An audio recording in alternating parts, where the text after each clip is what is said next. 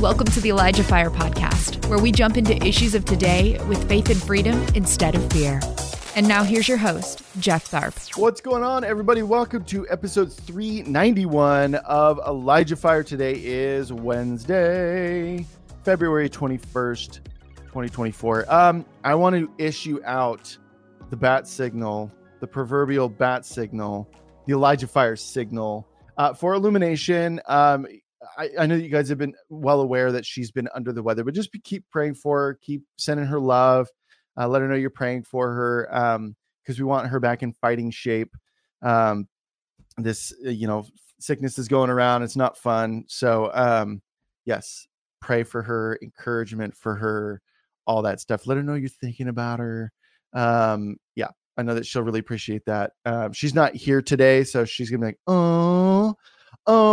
hearing that. So, guys, anytime you donate to ElijahStreams.com/donate, those proceeds go towards keeping this free at 5 days a week. And we love free, right? We love it.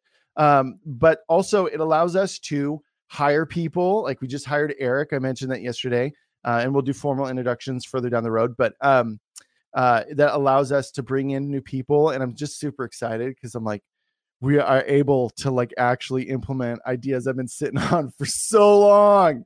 So I am very excited. So those donations allow us to do stuff like that. Allows us to grow, allows us to expand our horizons, bring in new types of content. But we don't stop there.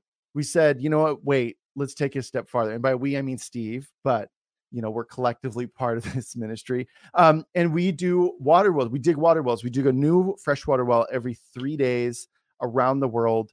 And it's just been amazing. They just got back from a trip to Uganda, where it all started for them, for us. And Steve had a lot of great testimonials. And if you saw Monday's episode of Elijah Streams, he detailed that. It talked about some testimonials and meeting people. And it's just been amazing, you guys. And so I'm just so grateful for your guys' donations, your belief in this ministry. So without any further ado, we're going to play a video and then we're going to get going. Many people do not have access to safe, clean water, which is why we have made it our mission to help change that. It takes time, prayer, and research to identify the right locations for new water wells. As we discover a village that could use clean water, we travel there to get to know the people. We cover a lot of ground and spend countless hours on our way to visit the unclean water sources and back again as we search for the ideal spot for the new well. The exciting part comes next. The surveyor confirms that the water is present, and then the drilling team is mobilized. Water eventually springs forth. The community's happiness explodes, a realization that sets in and know that God has heard their cry for help. Following the completion of the well and the installation of the custom sign, a celebration praising and thanking God is held. Many come to accept Jesus as their Lord and Savior. Destinies are being changed around the globe, one clean water well at a time. Donate online at ElijahStreams.com/donate or mail a check today to Elijah Streams, 525 2nd Avenue Southwest, Suite 629, Albany, Oregon, 97321. So thank you guys again for those donations. I have one more piece of housekeeping before we jump into today's episode. On Saturday, which is the 24th, we are releasing our next teaching series that we did in podcast form. And that is Marriage 101. And that was Lauren and myself, joined each episode by another couple, all with very different backgrounds. And that's the amazing thing about hearing people talk about how they met, the process of going through marriage, all the ups and downs, all the messy stuff, all the good stuff is you're going to be able to glean something from everybody. And something I often say is a lot of the principles the Lord showed me about generating a healthy relationship with my wife and a healthy marriage are principles that can translate into platonic relationships, not just romantic ones. And so my wife and I love talking about marriage and relationships, but we also love hearing other couples share their stories as well. So all three of those episodes are dropping on Saturday, and they're worth your time, whether you are married, in a relationship, or single. So Check that out. All 3 episodes drop on Saturday. All right. Without any further ado, I had this guest on 2 weeks ago, and it was so dynamite that we said, let's do another one. So this is From Feminist to Feminine Part 2. My guest, she is a wife, a mother, and an author. Authoring most recently her first ever book, Feminist to Feminine. Even I read it, and it is fantastic. So even if you're a guy, it's really worth your time. I think that it's really insightful, just kind of shining a light on a lot of things out of alignment within our culture, and specifically as they pertain to men and women. And Justice does an amazing job going through this. It's a great introductory book to read in regards to this topic.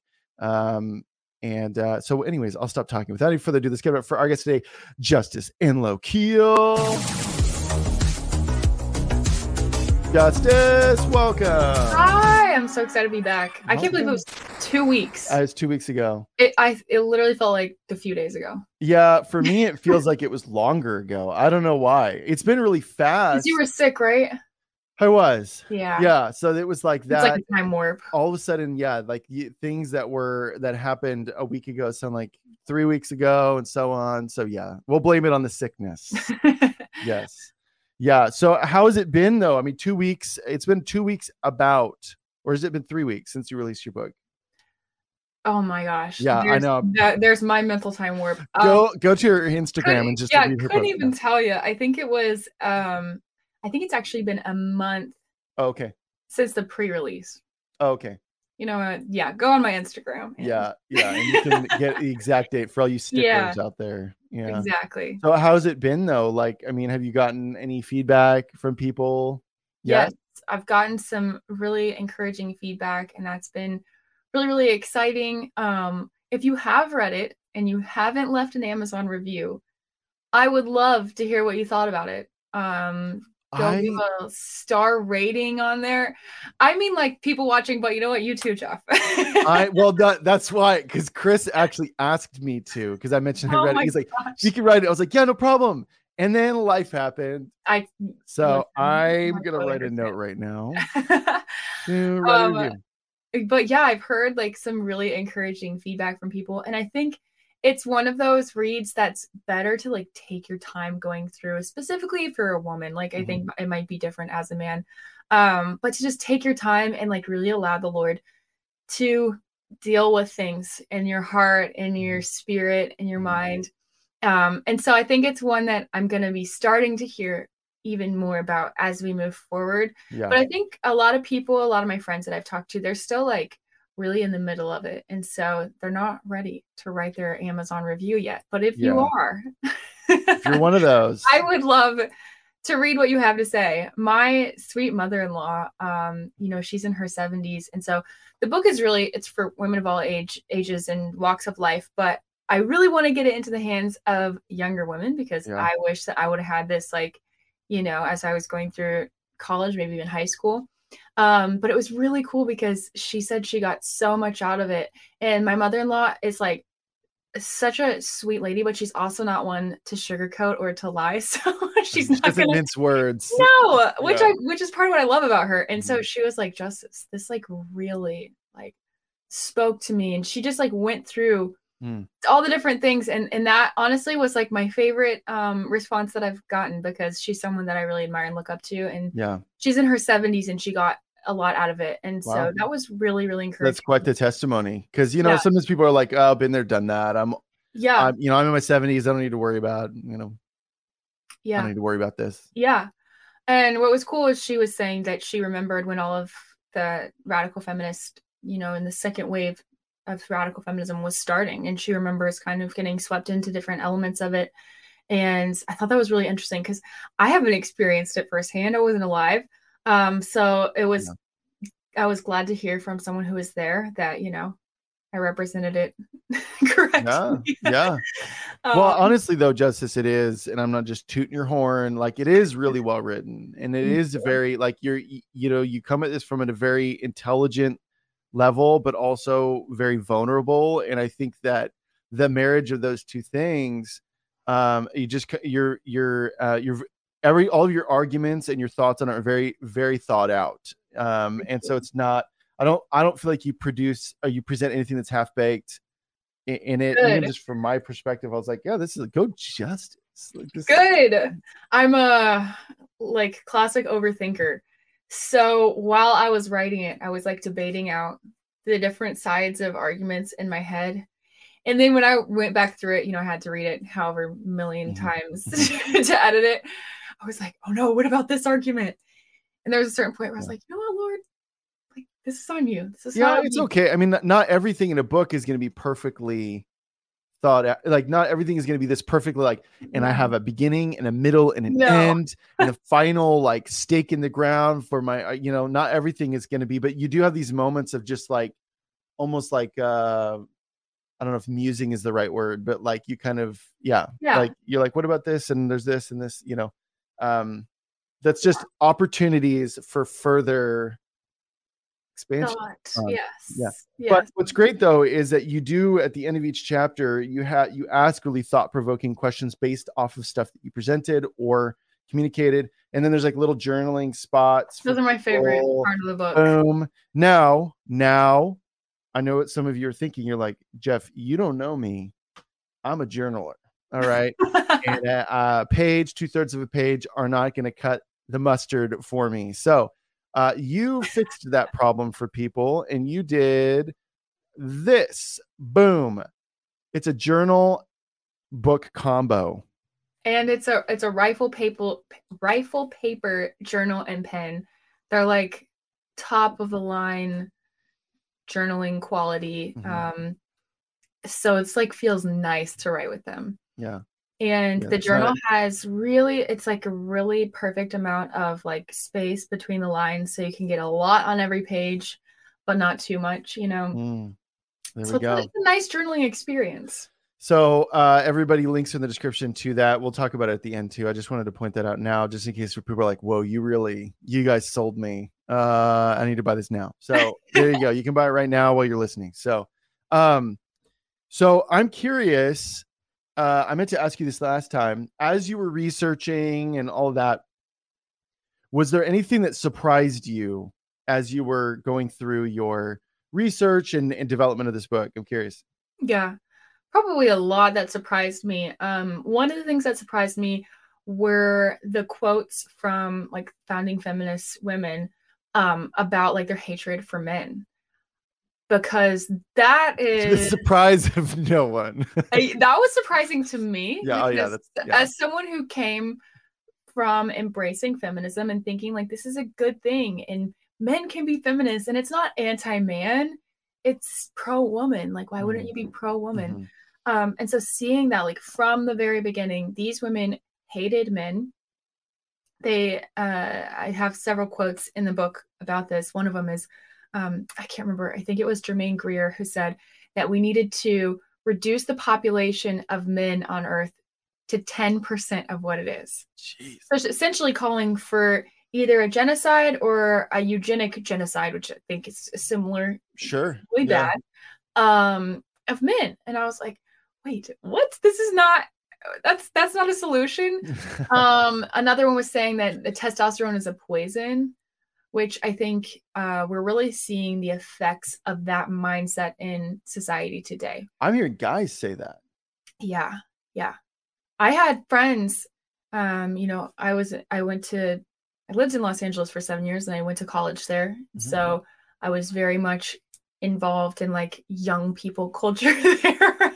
Yeah. And it's pretty, it can be kind of volatile. Yeah. Yeah. And there were a lot of guys who would say that they were feminists, and I thought it was cool at the time. And looking back and looking at their lives and kind of like with a different perspective now, I'm like, ooh, I don't think that like produced good fruit in their lives. I don't think that produced life. I don't think that produced joy, confidence, like happiness, success, connection to God, any of those things.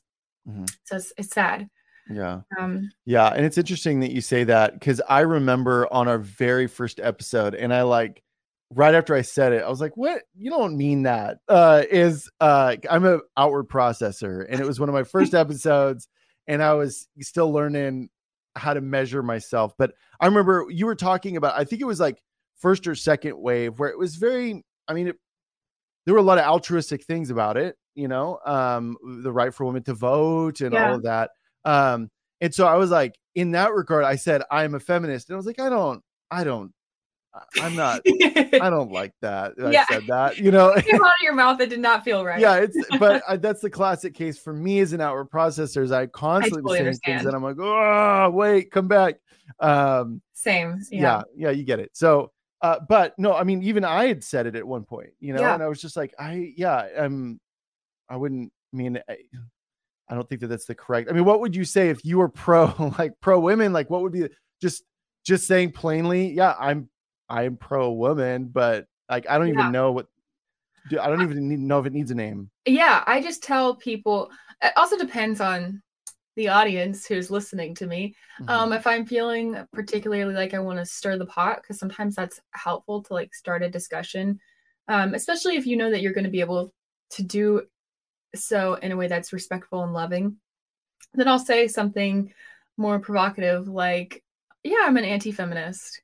And then people are like, what? So you're not for women? And I'm like, no, I'm totally for women. And they start listing things. And I'm like, no, I'm for all that. And they're like, you're a feminist. And I'm like, no, I'm not. And then I tell them, you know, feminism espouses these values and, you know, here are some of the feminist women that you might look up to and some of the things that they've said about men. And I love men and we need men. We need to partner with them. We need them for our happiness, for our fulfillment in life. They need us. And so, no, I'm not a feminist. Especially like on social media, that's like a great succinct response. Other times I'll just try to avoid, you know, the word feminist at all. And I'll just say, yeah, I'm like totally pro woman. I'm just not anti-man. Yeah. Let the record show. Yeah. Because I think, unfortunately, today, especially young women think that if you say I'm a feminist, that means you're pro-woman and not against men. And unfortunately, they don't realize the values that they're espousing by saying that they are a feminist. Yeah. Well, I remember it was back in like 2016 or something like that. It was one of many moments where I stopped. I unfollowed a lot of celebrities. There've been a couple of waves of that. I'm like, oh, I like this filmmaker. I like this, you know, actor's work. I'll just follow them because I thought they were going to post stuff about their work. Yeah. You know, like Star Wars or like a new album or like something. But I remember it was like in 2016 or around abouts there was this infamous woman march where people were wearing like uterus hats and then I was looking at it and I'm like, it was a vehicle to basically just promote anti-Trump hatred. And that's what it was. And I remember Lauren actually brought it up. She was like, because, you know, she and I both were in missions. We've seen a lot of marginalized people. We've been to places where women are actually still oppressed. Yes. And we've witnessed it with our own eyes. Yes. And I was just like, this is an opportunity for women to come together and rally on behalf of women who actually are oppressed, but they would much rather create fantasies of oppression and channel them all at Trump. Yeah. I was just like, this seems really bizarre. It's very bizarre. And that was really part of what started my whole process of questioning all of this. Interesting. Was the Women's March and the subsequent women's marches that kind of like rippled out from that. And I was watching YouTube videos I had started watching the Change My Mind videos from Steven Crowder, which, you know, he has a questionable situation going on. I actually just found out about that recently. I was like, oh, wow, this is kind of intense. Yeah. I was like, I would have probably liked to know that before writing about him in my book, but here we are. The reality is God used his videos to help get some sense back into my mind. I had been on a journey of like asking the Lord to awaken compassion in me because I actually wasn't a super compassionate person before that point, and the Lord did that. And in the process of becoming compassionate, I lost my kind of bearings on truth. And so then I was asking, okay, God, bring me into compassion and truth. And so he used Steven Crowder's videos, the Change My Mind videos, to do that. And because I was watching those videos, I was getting recommendations from other conservative influencers, all on the side on YouTube. Thanks for listening. The ElijahFire podcast is made possible by donations like yours. To become a partner, visit ElijahFire.com/give. And so I watched some of these influencers going to the women's marches and interviewing women at the marches, and they would ask them like very benign questions, and they would just like scream at them. Or they would be literally naked, just, wearing like, you're talking about these weird hats and like just stickers on their body. And you're just like, hold on, what does that have to do with like real women's issues? And all they were talking about, it's like you said, was Donald Trump and abortion. And I was like, I have like a real problem. I have endometriosis. I'm suffering. I can't even get out of my bed most of the time. I can't get the resources I need at my university to get through classes. I have professors who won't believe me that this is really going on. Like, can somebody speak up about this? This is a real issue going on. And I'm just a young person. I know that there are people who had careers who are running into the same thing. People who are having to live on government assistance because they couldn't have a career, because they couldn't work to support themselves. And endometriosis wasn't recognized as a real disability. So there's all these like, from my personal experience, I'm seeing this and I'm thinking, and I'm just one person with a problem. And I know women have a lot of problems that are unique to us. And they're not talking about any of them. And how about people who have had abortions who now have trauma and who need healing to work through that? Why aren't we talking about that? How about people who worked in the abortion industry? How about women who were sex trafficked? How about women who were a part of perpetuating sex trafficking? Women who chose to go into the pornography industry and then who want to get out? Like, why are we talking about these things that affect women? And so that was like, if you are struggling with letting go of feminism, just go on YouTube and watch some of these videos from the women's marches, and you quickly kind of go, oh, I don't think I want to be I'm not that. Like that much I can't represent me at all. That was really helpful for me in realizing, okay, I'm definitely not that. I'm not sure what I am, but that's not it. Yeah. Well, a quote that you brought up, and I wanted to hit on this. You present it pretty early on in your book, and it's a quote from your dad, Johnny, actually. And it says, there's a ditch on either side of truth. And you present two extremes, and that there's kind of a narrow path in between those two ditches. So why don't you talk about that? Yeah. So that's something my dad has said to me my entire life. He would always say that to me because I think we talked about this last time. I'm really idealistic. And because I'm idealistic, I can get into extremes very easily because I'm like, okay, if something is true, then it's all the way. I'm gonna go hard. Yes, I'm taking it to the extreme. So, if it was like a gender role or even something with like women in ministry or something, I wanted to like take it to the extreme. And my dad would just remind me, Justice, there's like a ditch on either side of truth. Or a way that Bill Johnson talks about it is truth is held in tension. And so we often see like seemingly opposing ideas presented in scripture, but you realize they're actually not opposing in the sense of contradicting each other. They're bringing balance. And so where my dad gets this from is in Matthew, and let me see, I have it written down here, Matthew 7:13-14, and it's enter by the narrow gate. Wide is the path that leads to destruction, narrow is the path that leads to life. And so I kind of have, for most of my life, had this visualization of like, I want to walk the narrow path in the middle, and I want to not slide into the ditch on either side on the way, because that's the wide path that leads to destruction. I don't want to get sucked into these ditches.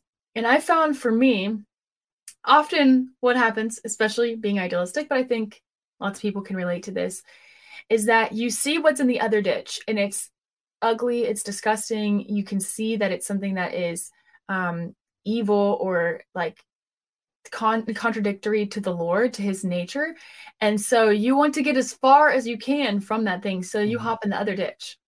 And all you've done is just hopped in another ditch. And so, one of those things for me growing up, I saw real misogyny, real sexism going on around me because I grew up in a homeschool community, and there are a lot of fundamentalist families that we grew up with. And so I saw families where wives were literally seen as just like another child in the home. And so there was like tiers, you know, it was like the dad it's his family. And then the wife needs to obey the husband and the kids obey both the parents. But the way that it played out was not healthy. And And you not, detail, you go into greater detail in that in your book too. So people are curious about what you're meaning. You go into greater detail in your book. Yes. So. And there are even teachings in those circles that women should worship their husbands and call them Lord, because gnarly, the wife dude. represents Christ. I mean, the church, and the husband represents Christ. And so it's okay to worship them. Therefore, it's like, it gets really, really weird. That's like cult vibes. Yes. Yeah. Yes. And so I grew up with not all the families I grew up with were like this at all, but there was a group of them who were. And a lot of them came out of IBLP, if you've heard about them. And there's that documentary that just came out called Shiny Happy People. It's all about IBLP. And if you get like nerdy into the cult stuff, it's kind of interesting to look that up sometime. Institute of Basic Life Principles. Is that what it is? Okay. Yes. And it gets really, really weird. That documentary is fascinating. What is it on?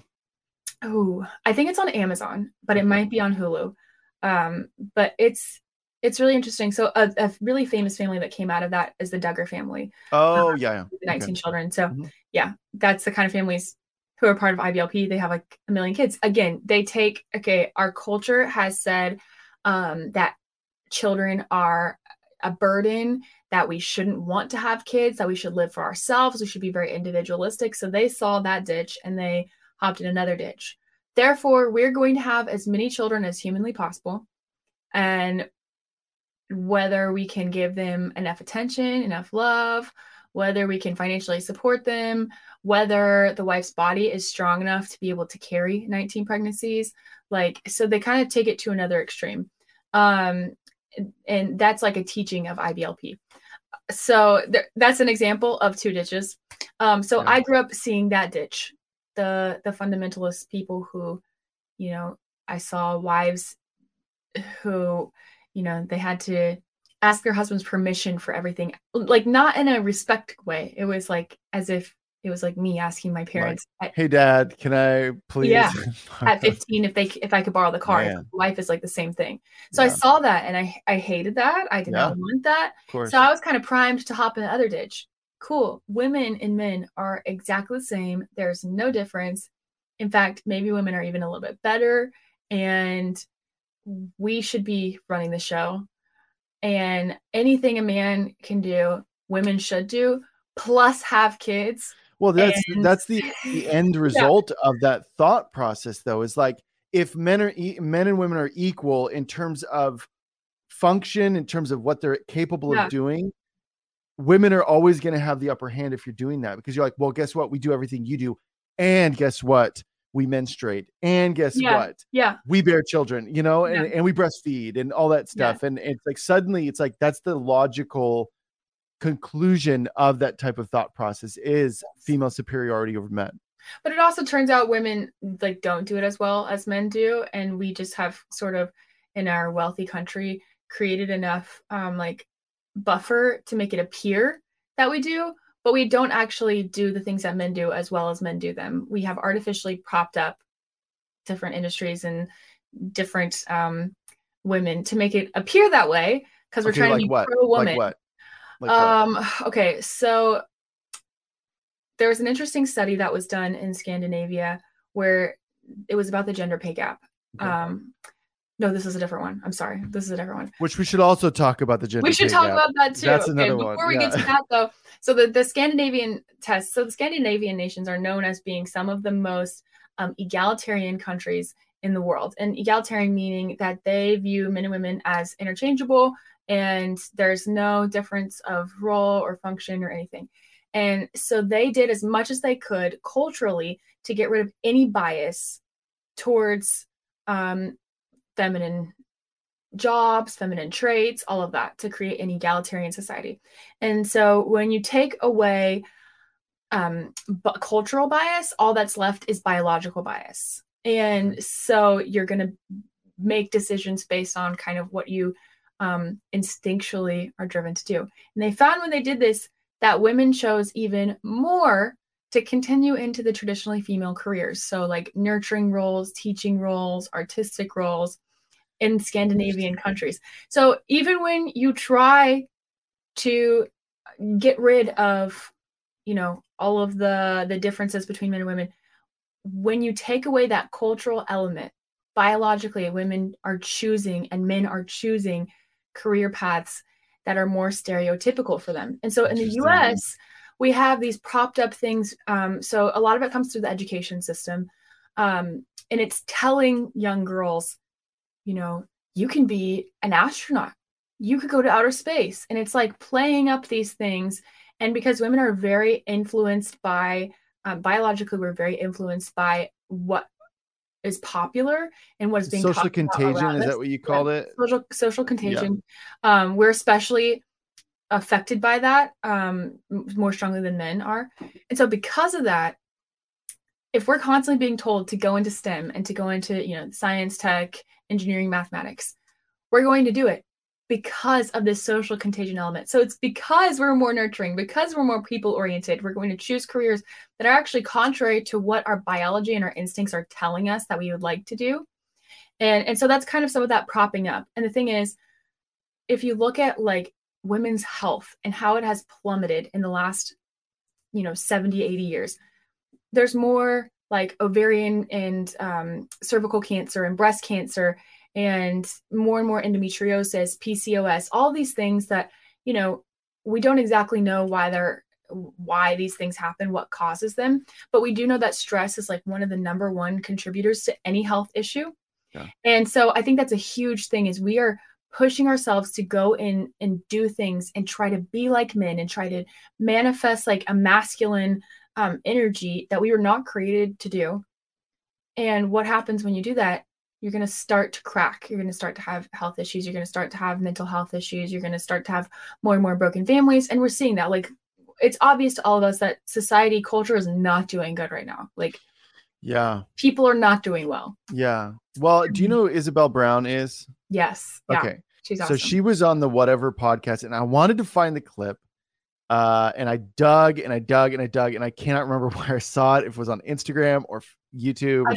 I think I've seen it. Well, there's one where she's addressing a bunch of these feminists and she's painting out some statistics. And then she says, be honest. She looks at all of them and she says, we've worked so hard to create this feminist utopia and we've spent decades pushing for certain things and policies. And she's like, be honest. Are you seeing that feminist utopia? She's like, things are worse now than they were before we started. And, she said some other stuff too. I thought it was really like a really great, just like slam dunk because she got all these feminists to agree with her. And then of course there was one that chimed in at the end of her saying that and saying, well, yeah, but any society is going to have, negative things. And I'm like, yes, but yeah. I think a lot of young women are lying to themselves about that exact thing that the last girl came in saying, well, every society has that. And it's like, okay, we need to look at like history. We need to get outside of just our little tiny view of the last 100 years and look at the last couple of thousands of years and look at what brings human flourishing and what brings female flourishing. And that's not at all to say that we've hit that in the past in any kind of way where it's like, let's replicate it. But there's definitely things from the past that did bring flourishing that we can improve upon today. And so that's kind of another thing that I talk about in the book. I use like a car being totaled as an example, but I'm going to use a house as an example. The previous generation's understanding of like femininity and womanhood and motherhood, it's like a house and it's like a fixer-upper. And we were gifted it. And instead of taking it and being like, there's good bones here, let's change the carpet and put in new cabinets in the kitchen, get rid of the mold. They were like, let's raise it to the ground. Let's just destroy it. And then what's the solution? Well, there is no solution, but we think we should just destroy it. We should knock it down. And so feminism is, it's one of the critical theories if you're into like the nerdy philosophy side of this. And critical theories are ideas that only criticize. They don't actually bring a solution. And It's a so race, like critical race theory is critical one. race theory, yeah. There are so many critical theories. It's like there's too many of them. Actually, even one would be too many. But there's so many of them. There's like critical colonial theory. I don't know. So the idea is they look at like how we viewed womanhood, and instead of finding anything from it that we can build on, that, you know, the last 2000 to actually, sorry, I'm referring to like Jesus' life, the last thousands of years of women have established and built. Let's just get rid of all that and see if there's no consequences. And I just think it's ridiculous for us to think that we can throw out thousands of years of grounding as women and understanding and learning who we are. Like, we have generations who have built wisdom and like, we didn't end up having these stereotypes about men and women by accident. Let me just put it that way. Yeah. And people say, oh, well, they're created. But for the last thousands of years, we have been discovering what are the things we naturally fall into as men and women.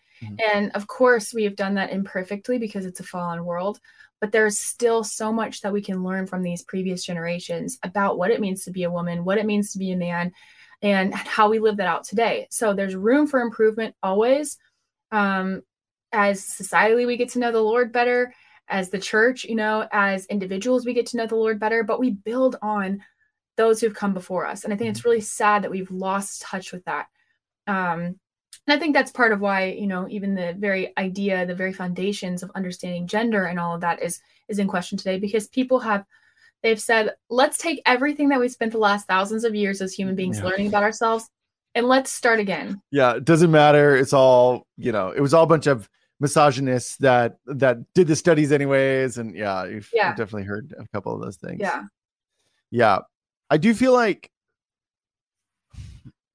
there is like a compassionate side of women, not just women. Like, I'm a very compassionate person as well, but I just see there's a lot of policies even outside of feminism where it's like its root is in compassion, but they have no foundation of where the origin of that compassion, which is God himself.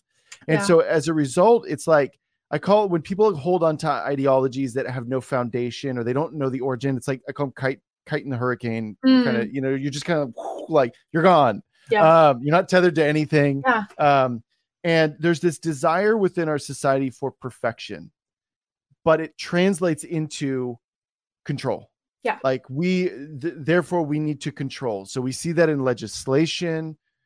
We see that especially within feminism. It's like, oh, the perfect society is in fact one that doesn't have men present in it, you know? And I think you and Chris both have done a great job of reiterating this point of, yes, there have been bad men, but there have been good men that rose up to resist said bad men. And I would argue there are more good men than there are bad men. Oh yeah. You know, definitely. As a man myself, knowing plenty of guys, just, you know. No, it's so true though. And I think unfortunately the narrative has created more bad men because again, if you are constantly told growing up, you're hearing this message from culture, you know, you're bad and everybody like you is bad, and the way that you naturally are, the masculinity that you feel, your testosterone makes you predisposed to being bad. You might turn out, testosterone is a poison, like you might turn out kind of bad. And so I think we've done like a huge disservice to men by allowing this messaging. Like, I know with my son, I'm gonna be extremely, I already am. He's only one, and I'm already like so protective with the narrative that I allow around him being a young man. And I'm constantly already, it's just even for myself, getting used to speaking that to him, like, oh, you're such a gentleman and you're amazing and you help the ladies feel safe, and oh, you're protecting mama. You know, he's one. But I want to like go ahead and get these ideas in his head that he's a blessing. He's a blessing to the world around him. And again, like you said, for every time that an evil man has used his power to hurt others, there has been a good man who has at least attempted to stop him. And in many cases, many good men who have tried to stop him. For example, you have Hitler, who is one bad man, and you had however many, I don't even know, I shouldn't know this number, but hundreds of thousands of armed forces who rose up to stop him. Help ElijahFire continue to make an impact around the world. All donations go toward making ElijahFire and the ElijahFire podcast possible. Visit ElijahFire.com/give and become a partner today. Right. Okay. So millions. There you go. Yeah. And unfortunately, it was a little late. And so there were huge repercussions to this one evil man rising up. But there were however many amazing men. And that was an amazing generation. If you look at like who they were and their character, those men, it was pretty amazing. Mm-hmm. And so men have that capacity in them. And I think when you call that out and when you call out like that identity, that higher identity, then I really believe that's like who men will be. And on the other side of that, yes, men have used their physical strength, their physical presence to hurt and to control and to do evil. Evil men have. But evil women have used their ability to manipulate and control to do the same thing. Mm-hmm. And so we both use our strengths. They're just different strengths to do evil. And we also both use our strengths to do good. Mm-hmm. And so it's all about the narrative that we're telling ourselves with men and women. Yeah, I remember, just as a random thought, there was a game that was going to come out. It was an indie game a couple of years ago. Actually, it was more than a couple now. It was like 2016 or something like that. It was a game that looked really cool. It's sort of like I don't know if you know what like cyberpunk is. It's sort of like a neo-futuristic, but kind of like got this punk edge to it. And, there was a guy and he wanted to explore a world where toxic femininity rose. And everybody at first was like, whoa, this game looks really cool and like really interesting visually. And then he got interviewed a couple of months after it debuted, like in a trailer, and he talked about that. And then that game just, it never got made. It got completely, because he said, I just wanted to explore a world where toxic femininity, he's like, we talk a lot about toxic masculinity, but what's the other side of that extreme? And I just wanted to explore that. And he got blasted. Like, so this is like, people, there isn't really, now there's a conversation because we're starting to see the fruit of it, but especially at the time. Yeah. It was like anybody who was trying to explore, like, hey, maybe we're swinging too far the other way. Yeah. It was met with disdain and you became a cultural pariah and all of those things. So. There's a really interesting book that I read. It came out right after my book was done being edited. And I was like, wow, this would have been great information while I was writing. And it's called The End of Woman by Carrie Gress. She's one of my favorite authors. And it is so fascinating if you really want to get into more of the nitty-gritty of feminism and the origins of it. She exposes that feminism from the very beginning was this toxic femininity, was evil. Because I always thought, it was good when it was trying to get us the right to vote. Like the suffragette movement or whatever it's called. And she exposes, and I didn't know, first of all, that feminism first started around like the 1600s and into the 1700s. And it was like the 1800s. Yeah, so it was a lot sooner than I thought. And she goes into the whole history of it, and it's just like my mind was blown. And I had done all of this research for my book, and I had never heard any of this. And I was like, where was this? I needed her. And it's super, super interesting. So then she goes into exposing even the suffragette movement and how much of the occult was mixed into it, and how much just from the very beginning, you see this connection of feminism, the occult, and lesbianism. And it's like this little trio that goes together. And you can see like it's such a tool that the enemy has used forever to get a hold of women, and to get us off of that path of life, the narrow path of life that we're talking about. And I think part of it is because the narrow path of life is not shiny. It's not cool to the world. It's also not sensational. It doesn't make great headlines. It doesn't make you popular in social media. The ditches do, because people like to watch somebody doing something crazy. Mm-hmm. They like to hear people saying crazy things. Mm-hmm. But the narrow path of life is, it's about balance.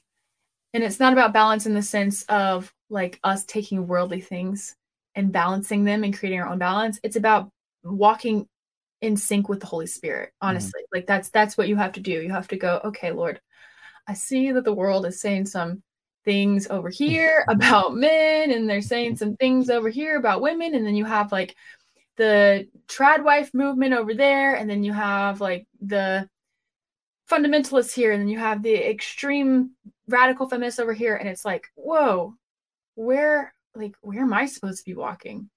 And I am a person, again, because I'm idealistic, I want to find a label for myself. I want to find, what camp do I belong in? I want to go there. I want to like join in with other people who are like me, and realizing that most of the time, that doesn't mean that always, but a lot of the time, when you are walking with the Holy Spirit and you're searching for that narrow path of life, you're not going to fit into these categories. And that's hard because it can feel lonely sometimes. Of course. And that's why my dad would constantly be saying that to me, because I'd be like, Dad, I think I am like name a category of like some theological view, or name a category of some type of feminism. And my dad would be like, okay, but be careful, because, you can fall into that ditch. And I'd be like, oh, Dad, that's so annoying. Yeah, quit being annoying, Dad. Yeah. Well, I remember, Justice, even back,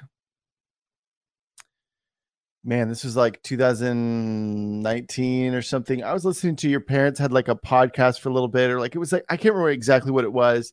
It was like a Restore 7 podcast, or and sometimes they would do interviews, and sometimes they would just post messages of your mom or your dad doing messages. And they interviewed you, and they asked you it's just interesting to see, like, even then there were certain things you said. You were like, I'm this, and I'm like, I don't know. I'm suddenly remembering this interview that I thought since I listened to it, but I remember I remember these interviews too. And I'm like, but that's part of the process though. And I think that those things, being able to chart that progress, people actually get to see that. They get to see part of why change. I haven't gone and removed them. Good. Don't. At first I was like embarrassed. I was thinking, I'm writing a book about how I'm not a feminist. I have these interviews up with my parents from years ago where I'm talking about that I am a feminist, and this is embarrassing. This, like, maybe this takes away my credibility. And then I was like, you know what? I need to embrace humility right now. And maybe that helps somebody. And also maybe it's just good for me, killing some pride in me. Just always reminding you. Yeah. The Lord just humbling me along the way, but very lovingly. Yeah. I did a couple of those interviews around, because during the 2016 election, I was not a Trump supporter. Oh, I wasn't either. Yeah. Yeah. I was a Bernie supporter. And that's so funny to me now. Again, this just shows you, like, I call it like hijacked compassion. And I'm compassionate, I'm empathetic, and I just felt for these people. I thought, yes, like, people who are in the LGBTQ community should feel loved and accepted, even if I don't agree with their lifestyle, which is true. I still believe that they should feel loved. I think that is a Christian, I would argue that is a Christian mentality. Yeah. Yeah. And once I started, not at the expense of truth, though. Yeah, exactly. Everybody, I want to say that. But. Yeah. And that's when I started studying more like political theory and political science, and learning how legislation, how laws and these things kind of form like societal norms, and how they affect even, we're seeing a huge increase right now in those who identify as LGBTQ. I think they said it's like 40% of Gen Z. That's not an organic growth at all. That is so beyond organic growth. And why is that? Again, it's the social contagion aspect. And so when we are pushing legislation, when we are normalizing so many of these things, we're not fixing the problem of people in the LGBTQ community feeling loved. that it actually doesn't fix that, because all of us, when we deal with rejection, when we deal with pain and all of that, like those are internal issues that we have to deal with inside of ourselves. No matter who we are, whether we identify in that community or we don't. Like if we're dealing with rejection, if we're dealing with pain, if we're dealing with those things, those are personal issues that we need healing, ultimately from the Lord and maybe some professional help as well. And so by, quote, normalizing these things, we haven't actually fixed that problem. All we've done is made more people think, here is a label, kind of like I was talking about with myself. Here's a label that is people who feel the way that I feel, that maybe they feel like rejected, they don't fit in or whatever. And yeah, maybe this is me. And again, especially women are susceptible to this. So it's primarily women who we are seeing these huge increases of LGBTQ. Well, do you feel like that's also like in the women's sports arena as well? That's part of the social contagion thing. Do you mean with like so like trans women going into women's sports and then totally smashing records, but it's because they're biological males? Do you feel like that's also part of the social contagion thing where they're like, well, we want to be inclusive, we want to let people in? Yeah, I'm sure that's got to be a huge element. Yeah, that probably is, because guys, it's not as big of an issue. Yeah, exactly. And also, maybe if a person is identifies as trans, they've never thought about playing sports before, because they're like, yeah, that's like bigger fish to fry. And then they see it in the news and they go, maybe if I did that, I would feel like fulfilled. I would feel like some of this pain I'm experiencing inside is better, is fulfilled. There's also really interesting studies about the differences between women who identify as trans and men who identify as trans. So for women, it is more often social contagion, and there often is like women's sexuality and their sexual identity is so much more like relationally connected that it's easier for women to sort of identify as lesbians than for a man to be like, yeah, I'm struggling. So like, women can kind of pivot, if that makes any sense, a lot easier, because it's so much more emotional than it is physical. And so for men, they've discovered that a lot of times with being transgender, that it's actually a sort of sexual fetish. And I'm not surprised. Yeah, and there's a lot of really like sad studies behind that. I can't remember what the book was that I read this, but it's I can't even remember what this lady was, a doctor of something, and I need to find out. Just some doctor, yeah. She was a doctor who was an expert in this area of sexuality and understanding differences between male and female brains and all these different things. And so she was talking about the differences and some of these things that we're talking about. And basically, yeah. So for young women, the more that you're talking about this stuff, the more that you're sort of normalizing it, the more you're going to see women manifesting or calling themselves LGBTQ, whether that's just like being lesbian or being trans, whatever it is, that it's more for women, they might be more likely to just go, this could be a solution to like my depression or my anxiety. Whereas for a man, that's not necessarily like the first thing that's going to come to his mind, even if it's been suggested. It's a bigger leap for a man to make. Well, and I think too, that's really interesting. I think the other thing that I was thinking about is in regards to and I'm totally buying myself time because I for a moment forgot what I was going to say. It's right there. So I'm doing the Michael Scott thing where you start a sentence and you have to find your way. Yeah. Don't ever. David, here's the thing. At any time, whenever. Yeah. It's so good. Yeah. So Office, one of the best shows. But it was right there, Justice. And it's about one of the things I was thinking about is you said something compassion, hijacked compassion. Yeah. It's interesting. I call a lot of policy that tries to enforce this stuff legislating compassion. So it's interesting where it's like it is rooted in a place of compassion where you're like, I want people to feel welcome and loved. And I want everybody to have, everything. And I want, and so it is that kind of compassion gone mad, turned into legislating compassion thing where you're like, well, then we need to just make people. And I'm like, it's not compassion anymore. If you are making people do it, like you've completely removed compassion from it. Yeah. You may have had compassion, but you can't make people want something, you know? And so, I remember what I was going to say. What you're describing about, you know, an increase in people identifying with LGBTQ and, you know, something like 40% now or so. And I would argue like trans, it used to be like 0.0 something, but I would imagine that's probably up to like, you know, single digits now, maybe more. I know. I wonder that. Yeah. But I saw a study. I wish I would have remembered it. I saw a study within like the last year. But it's kind of like what we saw with COVID, where it was like, they had the death counter up there and they're only hearing a certain statistic or a certain side of details. And they're not looking at it in the larger context of deaths versus people who contracted the virus and then recovered and realizing, oh, this is a really small percentage. But if you're just seeing the death counter and you're just being reminded of it every single time you turn on the TV or all day, some people will just watch the news all day and then fall into depression and all that.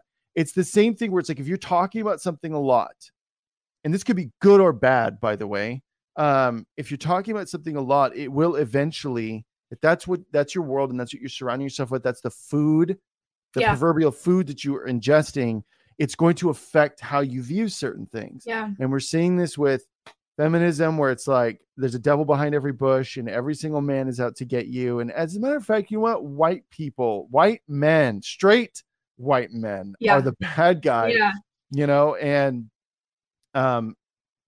so that was what I was going to say. Yeah, it's so true. And it's really, really sad. You know, I think it's interesting talking about COVID with this, because you introduce this global crisis that brings a lot of depression. And so then you have young people who are feeling depressed. And then you go, oh, here are the solutions, though. Mm-hmm. You know, you're feeling confused. The reason you feel confused is because you're actually in the wrong body. Mm-hmm. The reason you feel confused is because men are ruining the world. Mm-hmm. The reason you feel confused is because white people hate everybody else and are trying to hold all the power for themselves. You know, you start to feed in all of these lies and people go, oh, okay. And it kind of gets them out of the pit for a little while. Mm-hmm. You know, I think all of us probably can relate to this idea of something that pulls us up out of the pit, some hobby or some interest or something like that. And I think for a lot of young people and Gen Z, we're seeing the fruit of kind of this, in many ways, a big, massive psyop with COVID of like, here, we're going to inundate you with like the worst news possible for 2 years and not let you go anywhere. And with no context. No context. And at the same time, it's the white people, it's the Christians, it's the men. Mm-hmm. And then you're like, I'm all three of those. Not a good time. Yeah. To be white, straight, male Christian. Man. Yeah. Yeah. I think I was telling you last time you were on, or it might have been when you and Chris were on one time. It might have been someone else, but I remember I was just taking a walk, and it was in the morning, and there was this young woman. I don't know. She probably been in her 20s. She saw me coming and she walked to the other side of the road, and we're in like a small neighborhood with it wasn't like a busy street. And look, benefit of the doubt, it was the fact that it was in the morning and she didn't have her makeup on and she just didn't feel like people looking at her up close. Okay. Benefit of the doubt. But I have noticed that as a man, sometimes, there's like this tension. I feel like I'm around certain people and I'm like, dude, I'm like the nicest guy, I promise. And I will actually protect you. I'm the guy you want around you if some guy starts getting crazy. Because I just totally like that. I do the same thing though. I gotta be honest. Especially the more that you hear these types of negative things about men, the more it's like on your mind. So I'm like in Walmart, like washing my back, and any man that comes up, I get people constantly come up wanting to talk to Caleb, my son. Mm-hmm. And I like to think it's because he's the cutest baby in the world, but I'm a little biased. Yeah. And people are constantly wanting to come up and talk. And I'm like, bulldog, like, okay, if you touch my child, I will cut you. But also, like if I see someone coming down the aisle, I'm going to probably keep moving, and I think again, it's the same thing. Like it's what are the narratives that we're listening to right now? And unfortunately, I think that it's been a self-fulfilling prophecy in some ways. We've said a lot of stuff about men, and it's created some bad men. Like what you're hearing? Help us continue to make ElijahFire and the ElijahFire podcast possible. To get behind this ministry, visit ElijahFire.com/give. Now, back to the show. Okay, so this is a great segue because we were talking about this backstage. It's something I've been thinking about for a while. I don't have a ton of stats, but I did look at it a little bit today. But I want to hear your thoughts on this aggressive push towards, what wave of feminism are we on now?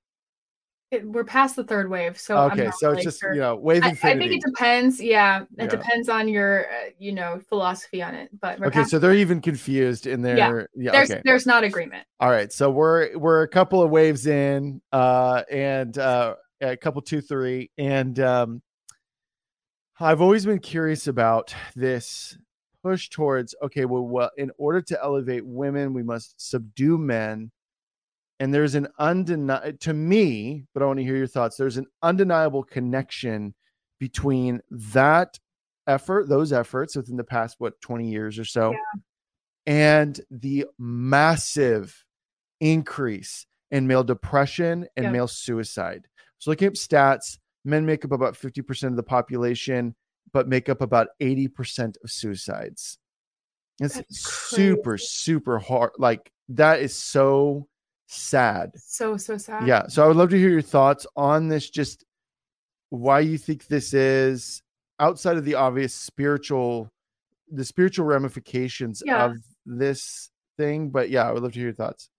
Well, first of all, even with the spiritual ramifications, I think that the spiritual, the supernatural realm and the natural realm are like knit together. Mm-hmm. So I think it's kind of both and. I think there's several things going on. One of the things being, like we're talking about, if men are being given this message that when women do this, this is good, but when you do it, it's bad. And it's actually like a male thing. Like when women are, like sassy and kind of, you think of like the boss babe, CEO, and she's kind of bratty and rude. When she acts that way, we're like, oh yeah, look at that woman. Like, she's bad and she's got it and blah, blah. If a man does it, we're like, he's a narcissist and he is self-interested and blah, blah, blah.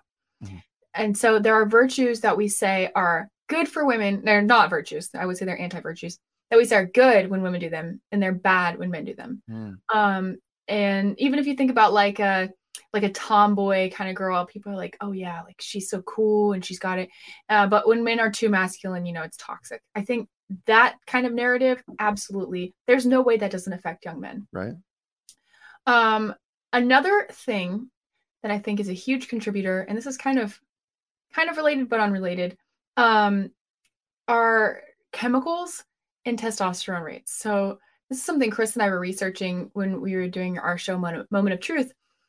Testosterone levels are at like an all-time low. Mm-hmm. And like everybody we know who are like Chris and Clay's friends, they're all on testosterone to keep them at levels that are like normal, not even normal, that are at like a 60-year-old man's typical level.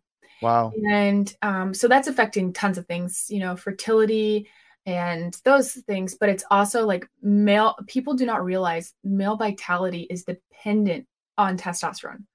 It's like what keeps you from being depressed. It's what keeps you feeling strong, motivated in work. It's what motivates you to go and actually date women so that you can find a partner. Mm-hmm. It's what motivates you to stand up and be a good man. And I think there are a lot of things contributing to that. I think it's similar to with women's health issues. So we have stress as a huge contributor. Another thing is hormone disruptors. So there are, the chemicals in the food that we eat, the chemicals in the products that we use are huge things. The medications that people are on. I think we're also like one of the most medicated generations. Mm-hmm. So we're talking about like antidepressants and things like that. All of that has a direct effect on hormone production. And so I think that's a huge thing as well. But I think all of these things are connected. And I think it's really important for people to know that there is clearly a concerted attack against masculinity and femininity. And trying in the process, it's kind of pushed and put pressure on both men and women, men in the direction of become more feminine. And this has been a chemical attack and a physical attack and an emotional and spiritual attack. So it's like, not only are there chemicals affecting you in this way, not only are the foods you're eating making you feel more feminine, not only are we going to demonize you when you act manly, but you're also a man, so you're the enemy. And then same thing with women. PCOS increases testosterone in women, for example, and that's a huge thing that's been on the rise. And so it causes women to develop some masculine traits, which is super interesting as well. And so you have the masculization of women, and then women being encouraged to take on masculine personality traits in the workplace and masculine ways of being fruitful in the workplace.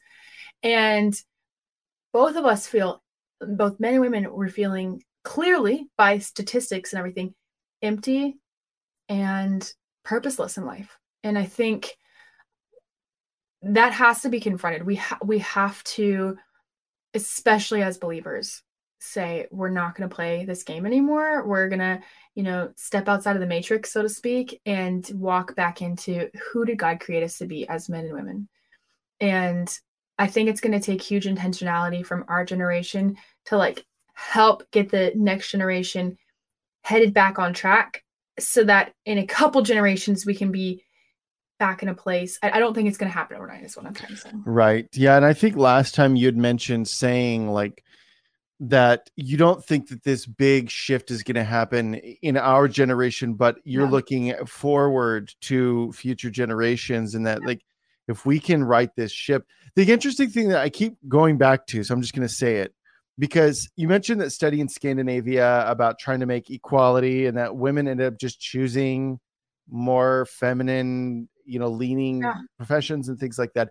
The interesting thing is that Scandinavia has been on the bleeding edge of a lot of studies lately, for better or for worse. But what's funny though is they always end up coming to the mask thing with COVID. They were like, so we have concluded that masks don't work. And then everybody in the rest of the West was like, so what you're saying is we need to double down on mask enforcement, and I'm like, maybe we should just listen to them, It's so I was thinking about that in regards to that study. I'm like, the results were in terms of them being like, oh, okay, this is what we're going to prove, that women are equal to or superior to men. And this study is going to show it. It actually proved the opposite. I mean, I'm sorry, that's the wrong way of saying it, concluding that.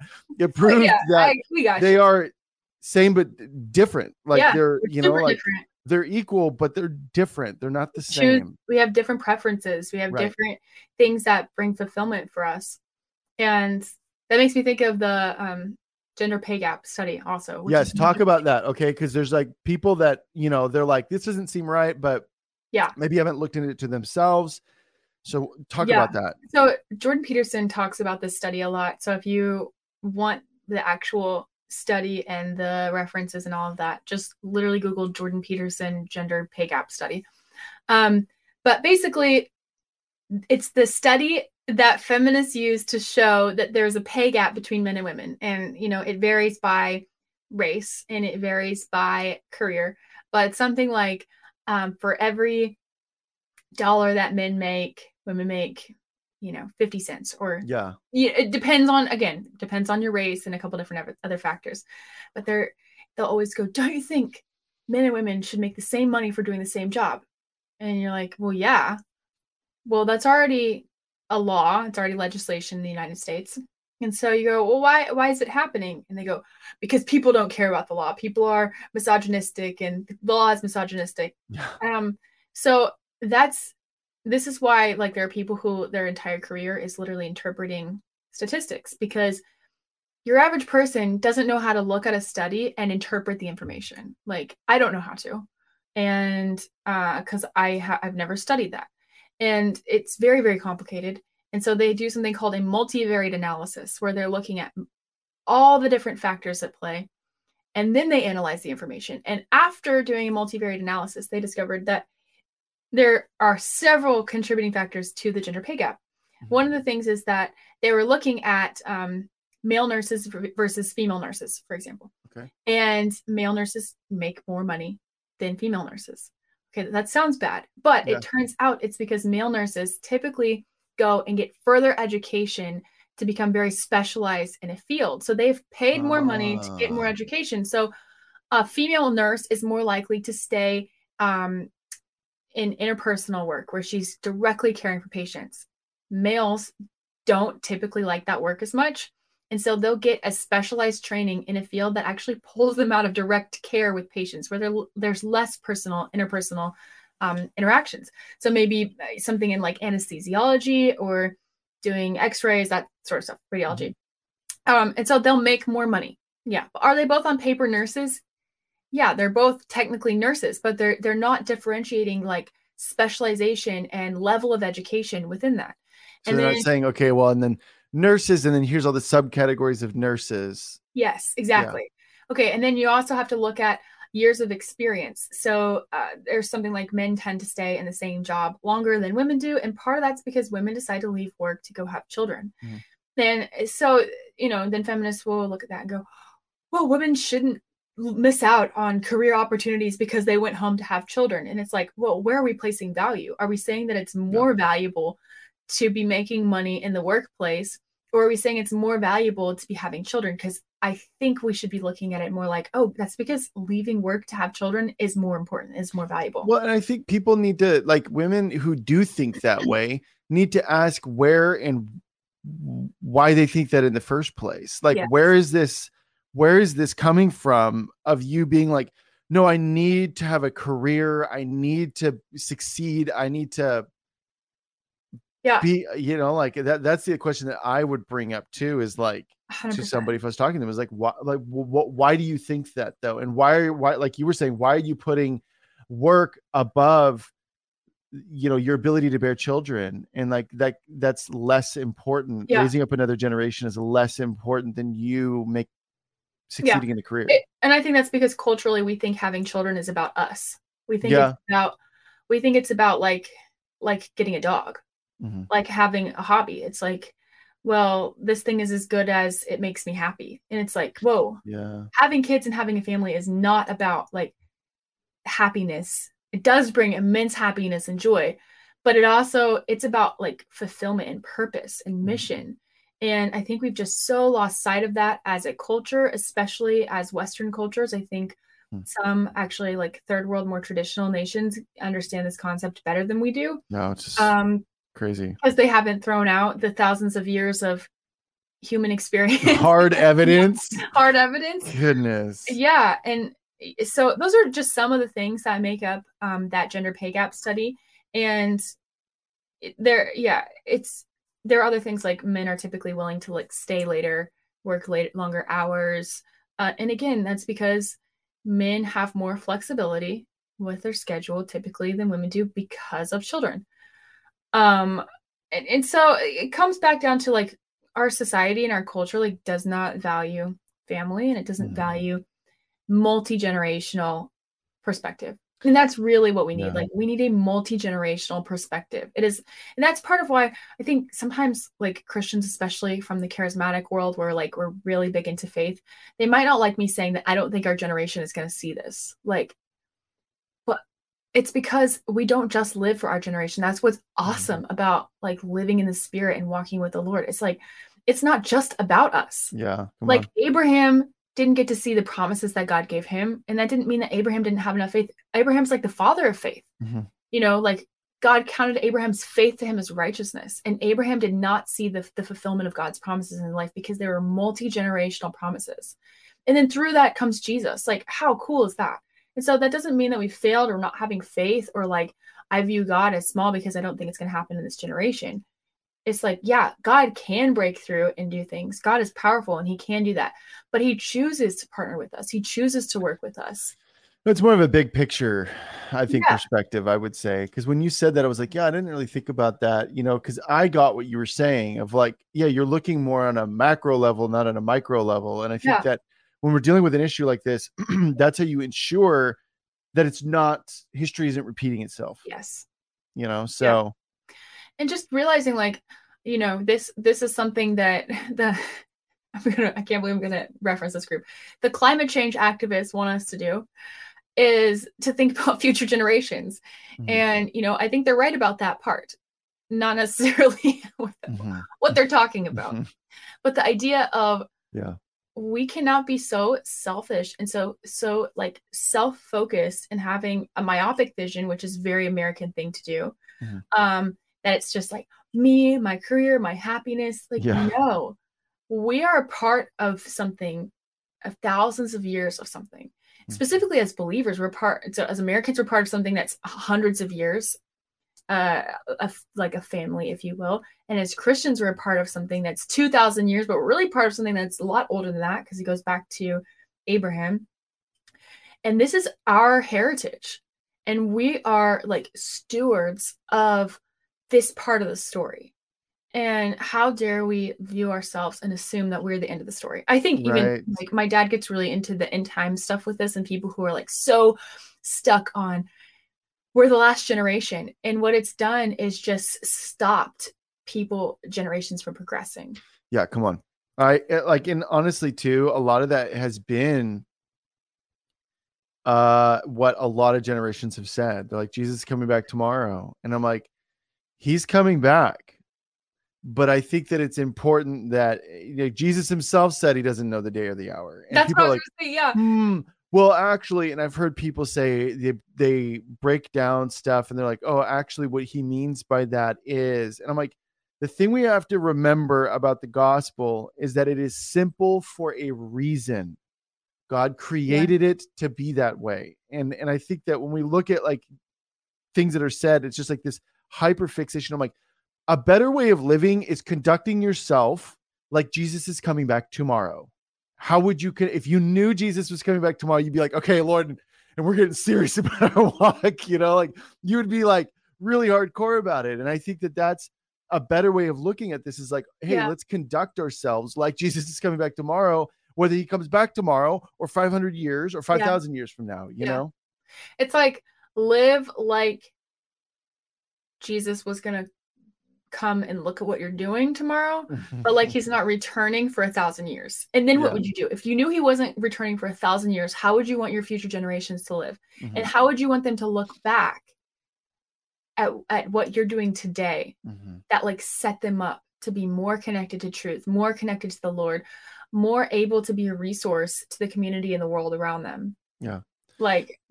That I think that those are questions that Chris and I are really trying to go after now as we're starting our family and realizing this is not about us. Like, we are holding the hot potato for a second. Life is short. And so what are we going to do with it while it's in our hands, and then pass it to the next generation? Come on. Probably like the football would be a better example, or the I guess not the hot potato, but a hot potato you hold for a second. If you're looking at like the large, like if you're looking at your lifespan within the duration that time has existed, it is like it's like a moment, and so it's there's something I wanted to actually talk to you about, because we had mentioned Star Wars last time, and I didn't fully explain where I wanted to go with it. I had to like I was making a specific point in there, but I was like, ugh, and I had to like resist the urge to like go down that path, because we were at like 1:30 at that point, an hour 30. Do you know who Sadia Khan is? No, I wish I did. She is a relationship therapist. I thought it was a Star Wars character. Oh no. It sounds like a Star Wars character, doesn't it? That is amazing. No, okay. Yeah, I wish I did. Cool. Sadia Khan. She's based out of, I think, Dubai now, but she's English. And she's a relationship therapist. I don't agree with everything she says, but I've been seeing her pop up every now and then. And she was actually interviewed by a guy who has this like really popular Star Wars channel, and he wanted to hear her thoughts on something very specific.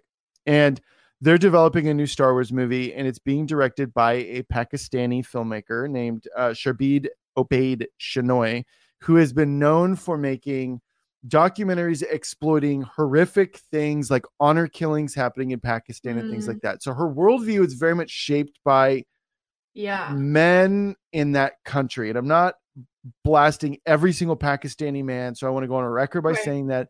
but there are some atrocities happening within that country. Definitely, So she came out recently and she's directing the new Star Wars movie, and people are like, this seems like a weird pairing. Like her whole thing was like very feminist driven agenda. She said some very extreme things in the past.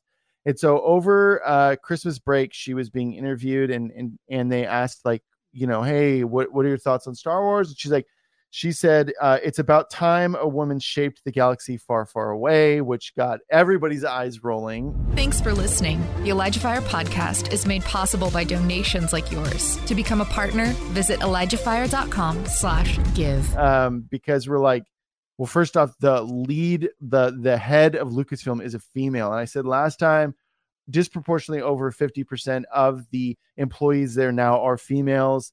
They've been pushing a lot of female agendas, and I mean, I could go on and on and on. Okay. So Sadia Khan was asked about this. He said that quote I said to you, and she immediately started rolling her eyes, and I was like, okay, this is going to be good. I thought she was going to be like, oh, but women and women power. And I wanted to hear your thoughts on this, because she said something to the effect of this. She said, what happens with women who have it easy have it easy, and she's referring to people in the West, they enjoy victimhood. She said number one, victimhood is shortcutting sympathy.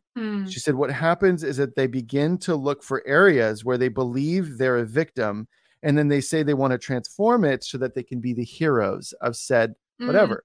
And I found that really interesting. Wow. There's more to what she said. If I find the clip, I'll send it to you, because it's worth. I thought what she had to say was really insightful.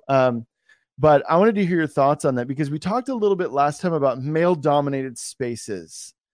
And we were talking about how men, like, we have this nothing box, this thing that nothing exists in, and we go and we shut off everything and we tune out. And what I've been noticing lately within arts and entertainment is like, hey, you were relaxing while I have you here. Let me tell you about this suppressed group, or let me brainwash you into thinking that this group is oppressed, but I wanted to talk to you about this whole idea of like Western society, specifically as it pertains to women, and maybe looking for things that aren't there, or, you're, again, it's that whole thing we're talking about with like the LGBTQ movement, where it's like, suddenly you're like feeling sad and depressed. And it's like, hey, I know this, you're actually a woman trapped in a man's body, or vice versa. And it's that kind of idea. So I just would love to hear your thoughts on this, if there's anything coming to mind as I've been talking. There's got to be some psychological truth here connected that I don't understand, because I'm not a therapist or psychologist. But I think we do this with everything. Like, people will do it with relationships, with their marriage, with their friendships, with their race, like whatever it is. I think that's such a profound statement that she said, because we want to be the victim and the hero. It makes so much sense. And I think also part of this is like a shortcut of us actually feeling like compassion for ourselves, which happens when we accept God's grace for us and God's love for us. Like, I noticed that when I really like am accepting God's like incomparable love for me and having compassion towards myself, you don't act like a victim. You actually feel like very empowered, and God gets to be the hero of the story. But I really feel like social media has just turned this up to another level. I have to be very careful with what I consume, because I'm very empathetic, and so I'll feel what somebody else is feeling. And people will, it's just like you're trying to say, they'll create content online and they'll like try to get you to like get in their shoes, and then kind of say, okay, so this thing in their life is this thing in my life, even though they might actually like not be the same at all, not be related at all. And this thing is the same as my life. And what it reminds me of, this is like hot take for a moment here. There was that commercial a few years ago that was comparing the NFL to the slave trade. I don't know if you remember that. Oh yeah. Okay. Who was that? That was, I don't even know who it was. I don't remember. I just remember being like shocked. First of all, could you imagine if we like brought a slave from the 1800s, like in Louisiana, and we showed them how NFL players are existing, and we are like, this is the same as you. Like, they would be like, what? This person is making tens of millions of dollars a year. Colin Kaepernick. Yes. That was who it was. Yeah, thanks, Eric. Oh, is he the one that made it? Okay. Yeah. Yeah. He is a fascinating individual. So Colin Kaepernick, I know some things about him. He was adopted by a white family. Yeah. I think he's like disavowed his childhood. It's so crazy, which they allowed him to become a professional athlete. Like it's just wild.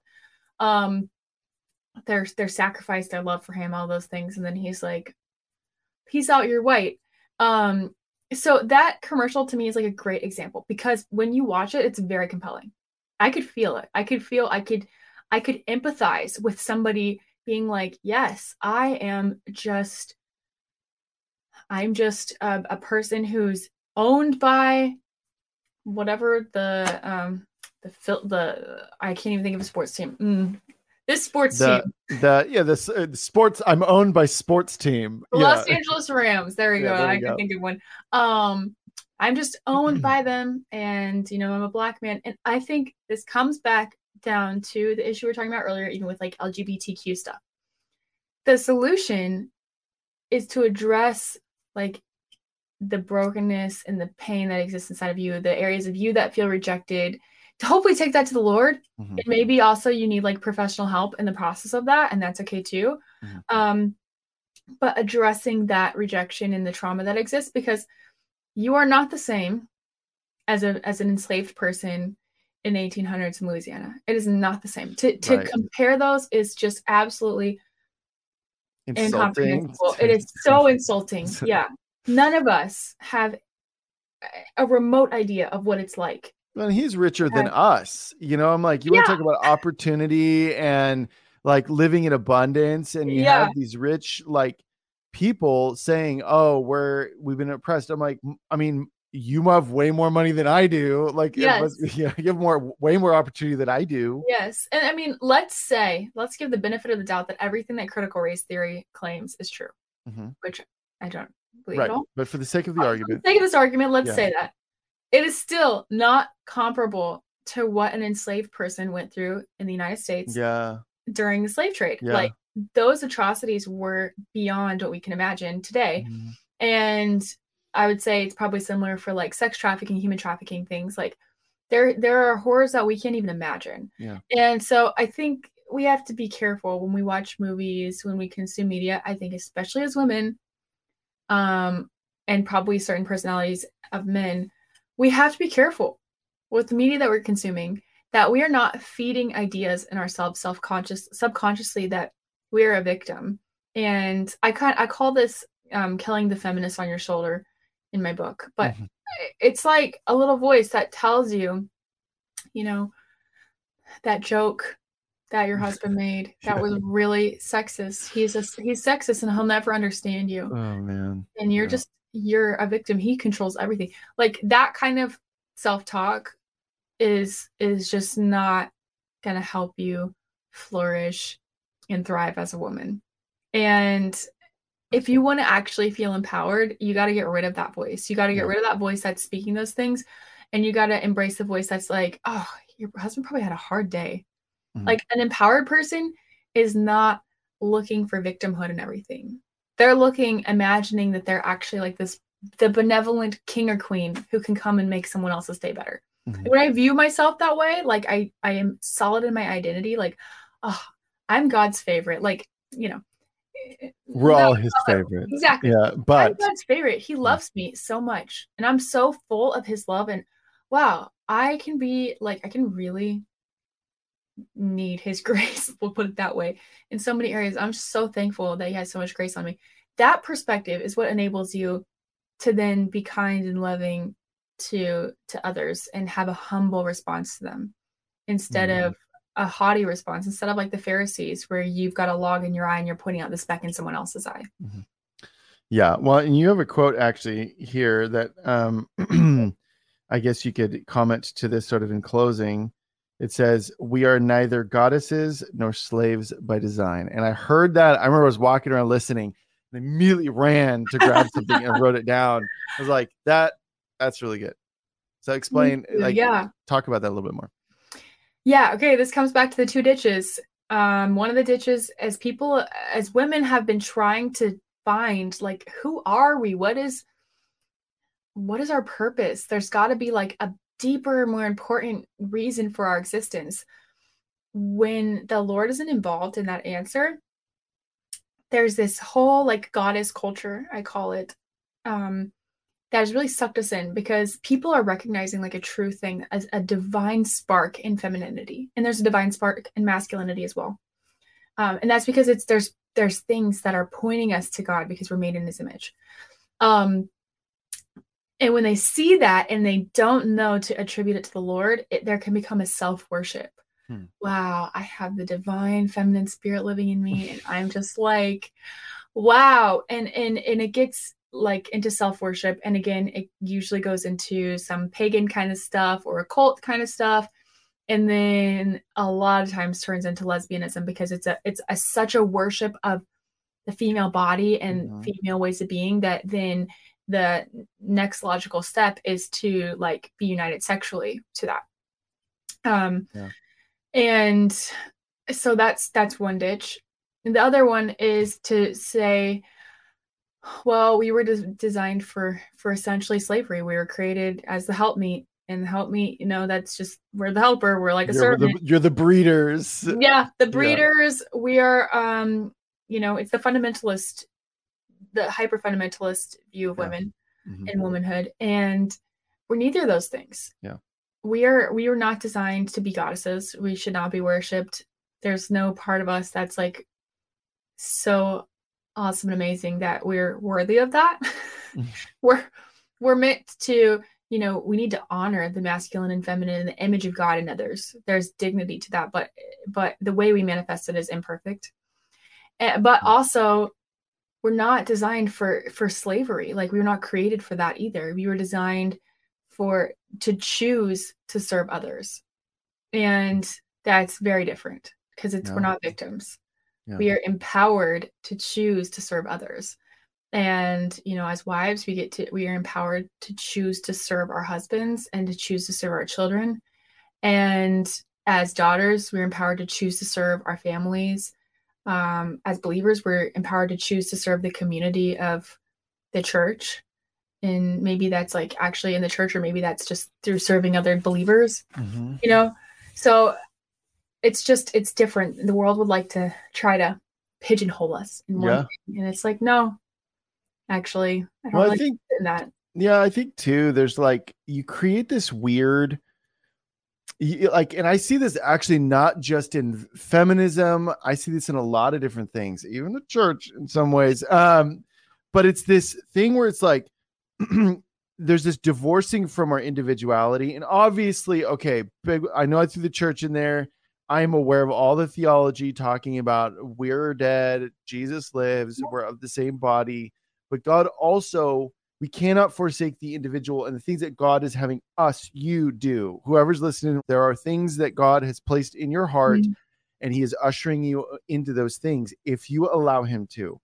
But there's this kind of mob mentality where it's like you all become conformed to this group think, this specific vision, and you don't even know why. Like, that's why when you see like Steven Crowder, you see Charlie Kirk, you see even like Fleckus Talks. I don't know if you've ever watched him. He'll I know Eric likes Fleckus Talks, so I threw that one in there. He's fist pumping. But they'll hang out with him once at a turning point event. Oh yeah. And I asked for a picture, and it was one of the cringiest moments of my life. Really? But I got the picture. Why was it cringy? Because I was just so weird. I was like, I might have even been pregnant, and just went up and been like, "Hi, I love your show. Can I get a picture with you?" I felt so weird. Yeah, you were fangirling, and it was just kind of like, And we were like in a peer environment, and it was weird. You did the cringy thing. Yeah, but I love his videos. If you're watching. Yeah, but thanks. Yeah, but just in case he is. But I think that you see this kind of facade break down when you're confronted with, when you just ask genuine questions, you know. And there's a lot of criticism from people. So I'm trying to remember why I even went down this road. You said something. I'm sorry. Yeah, we got derailed because I had to know the cringe story. But I appreciate the not transparency, goddesses or slaves. Yeah, I don't know, but it was a point that I made. So I'm sure if I went back and listened to it, I'd be like, oh yeah, I made my point, but I was my rabbit trail just derailed everything. I was going to tie it back, and I didn't tie it back. It's okay. We got 2/3 of the way there. But yeah, I just think that there is this thing of like, it becomes almost like groupthink, and I'm trying to remember why I even said that. I can't remember, but it's okay. I made my point. I'm sorry. We got it. It's okay. Yeah, no, but people have been really enjoying this conversation, and Jillian and Eve and Rachel and all of them, the usual suspects, all fantastic ladies, have been really enjoying this. But so you guys, if you have not picked up her book, I strongly recommend. Also, if any of you are even guys and you've got a sister or, maybe even your wife who's curious about this subject, like maybe you have a girl that you want to be your girlfriend and you want to make sure you're on make sure it checks out. Yeah. That's always kind of the litmus test. I think when Lauren and I met, it was like, this definitely wasn't as prevalent. I mean, because we met in 2008, but it very quickly it was like, because I lay everything out on the table too, and she checked off all the boxes. That's legit. So good. I was like, there we go. That's what I'm talking about. I'm keeping this one. I'm sure she said the same thing. She did say the same thing. Okay, I'm delaying ending the show. Okay, so Justice, I would love for you, if there's any last remarks you have, but also just to pray to kind of close this thing out. But yeah, if you have any last remarks, please lay it on us. My last remarks are an emotional ploy because this weekend is my 30th birthday. Woo! So for my birthday, you guys should go and buy my book because it'll make my day. And not only that, buy it as a gift for someone else too. So for my birthday, if you could do that. Just kidding. That's a little manipulative. If you buy want. 30 of them because she's turning 30. Exactly. Yeah, up the ante. Yeah. No, I'm just kidding. I'm so thankful for all of you who have already purchased and who've been participating in the conversation and talking about everything online with me. We've had some good talks on social media, and I'm really, really excited. It's cool when people who have different views come to my page and they're like ready to fight and just having conversations, because I don't like to talk that way with people. I like to more like cool things off and then like have a really respectful conversation. So that's been cool to have some of those recently. Yeah, my mom calls that being medium. Like, just be medium. Like, I like that. Let's just have a conversation. Like, just be medium. Yes. You don't have to be one way or the other. Like, that's great. Just be medium. That's such a good way to say it. Yeah. It's just like cooling the fire, cool the jets a little bit. It's okay. Yeah. Anyways, so that's been really great. I'll go ahead and pray. But thank you so much for listening this long to the conversation. Yes, thank you, really everybody. Into this topic if you're still here. Yeah, they are. That's awesome. Okay, well, Lord, I just thank you so much for everybody who's listening and watching. And I just ask that you would move in our hearts, move in my heart, move in everybody who's watching, listening, their hearts, and just expose areas where we are allowing culture to define who we are, what we believe, what we do, how we're functioning instead of you. And that you would just come in and bring just that sweet conviction that doesn't bring shame, but that just brings change and empowerment and true empowerment, Lord. We just invite you in to our lives, into every aspect of it, that you would help us to view our lives as multi-generational, as a part of this bigger whole, this bigger story that you're telling. And that you would help us to just be connected to your story, to what you're doing, to the story you're wanting to tell, to your who you've said we are as the character in the story, who our identity is, Lord, that you would just establish that in each of us. In Jesus' name. Amen. Amen. All right. So everybody, this is what I want you to do. If you have not already, Here is the photographic evidence that the book exists. Here also in my hand is the book. It is fantastic.